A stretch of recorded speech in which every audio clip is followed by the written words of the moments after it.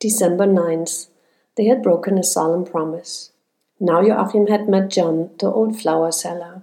John knew more about the Advent calendar than he wanted to share. He had said he would tell Joachim more about Elisabeth another time, because it was not Christmas yet. But what had he muttered to himself? Joachim couldn't stop thinking about it for the rest of the afternoon. Zabet Tebas.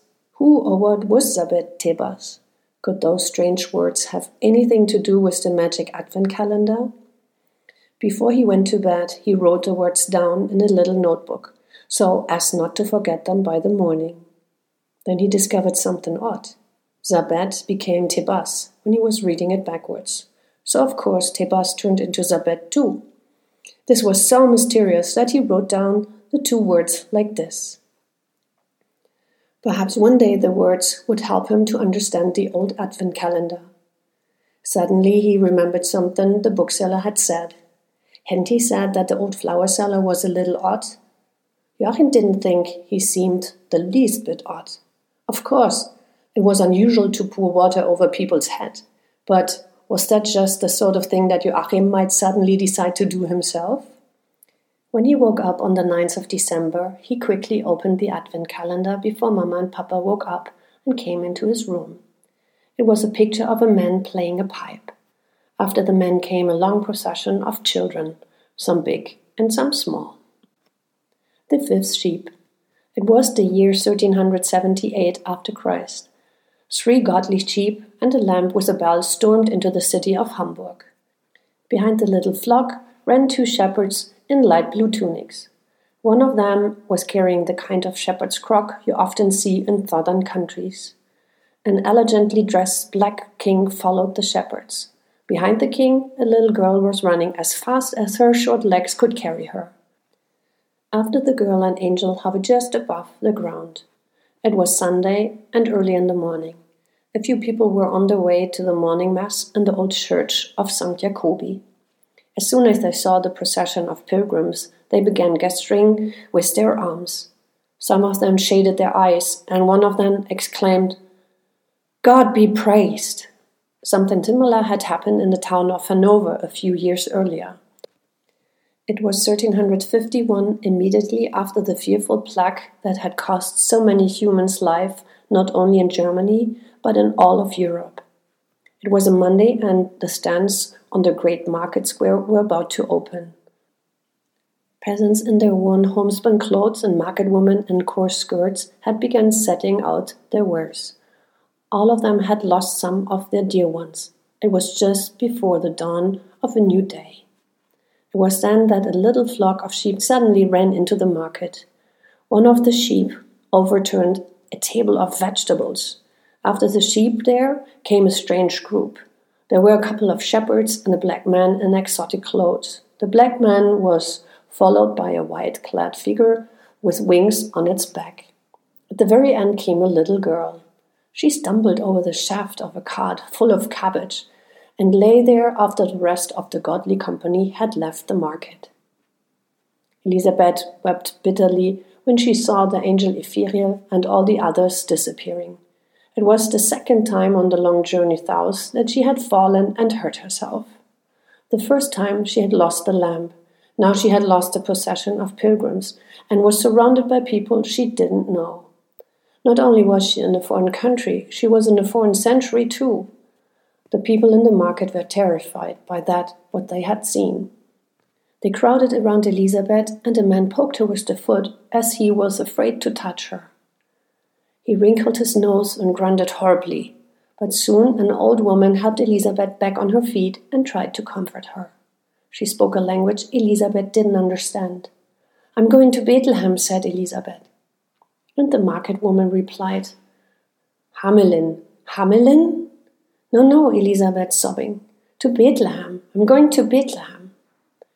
Those were her words. The next moment, one of the angels of the Lord appeared in an arc of light above the market. Elisabeth stretched out her arms towards the angel and cried, "Ephiriel, Ephiriel." The people in the market threw themselves down to the ground, but the angel lifted Elisabeth into the air, flew over the spire of the new market church, and was gone. He put her down on a country road outside the town. There the sheep, the shepherds, and King Caspar were waiting. The three men clapped their hands.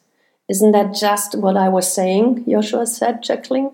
"When one of the lambs is lost, the shepherd must leave his flock and find the lamb that was wandered away." He struck the ground with the crock and said, "To Bethlehem, to Bethlehem." "How far is it to Bethlehem?" asked Elizabeth. "Not very far, my dear," said Ephiriel. After a while they came to a town on the bank of another river. "This is Hamelin," said Ephiriel. "The river is called the Weser, and the year is 1304, after Jesus' birth.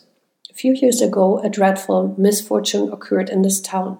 Well, in a way, they had only themselves to blame, for they had broken a solemn promise, and that's something one should never do." "What happened?" asked Elizabeth. "The town had been plagued by rats for a long time, but then a rat catcher arrived in the town. He played on a magic pipe, and the sound of the pipe made all the rats follow him. That way the piper led the rats to the river, where they all drowned." "Wasn't that a good thing?" "Yes, of course, but the people in the town had promised the man a big reward if he could save them from the plague of rats. Then he got rid of the rats. They refused to pay what they owed him." "What did the rat catcher do then?" "He began to play on his magic pipe again, and now it was all the children in the town who were bewitched by the music of the pipe and followed him.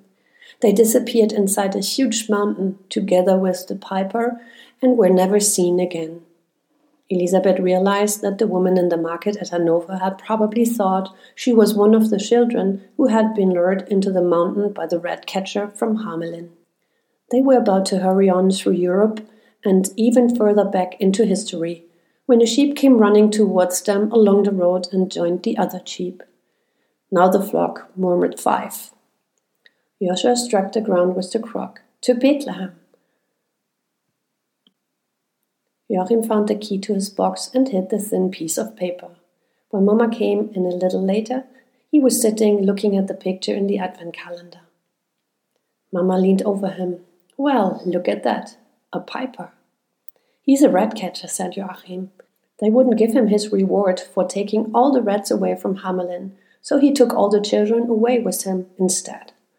The people in the town had broken a solemn promise, and that's something one should never do." Then Papa came in. "What are you talking about?" he asked. Only then did Joachim realize that he had forgotten again to be silent about what he had read on the piece of paper. "I'm making it up," he said. "It's something I'm inventing." "No, it isn't," Joachim said Papa firmly. "You were talking about the Pied Piper of Hamelin, and that's a very old story from Germany." "Who has told you about that?" What could he say? He had to come up with something very clever. "Ingrid," he said. "She was his teacher, or maybe it was someone in the class." He was lying, but wasn't it allowed to lie about Christmas presents? Wasn't that the only thing in the whole world that you could lie about as much as you like? After school, Mama and Joachim went into town to do some shopping.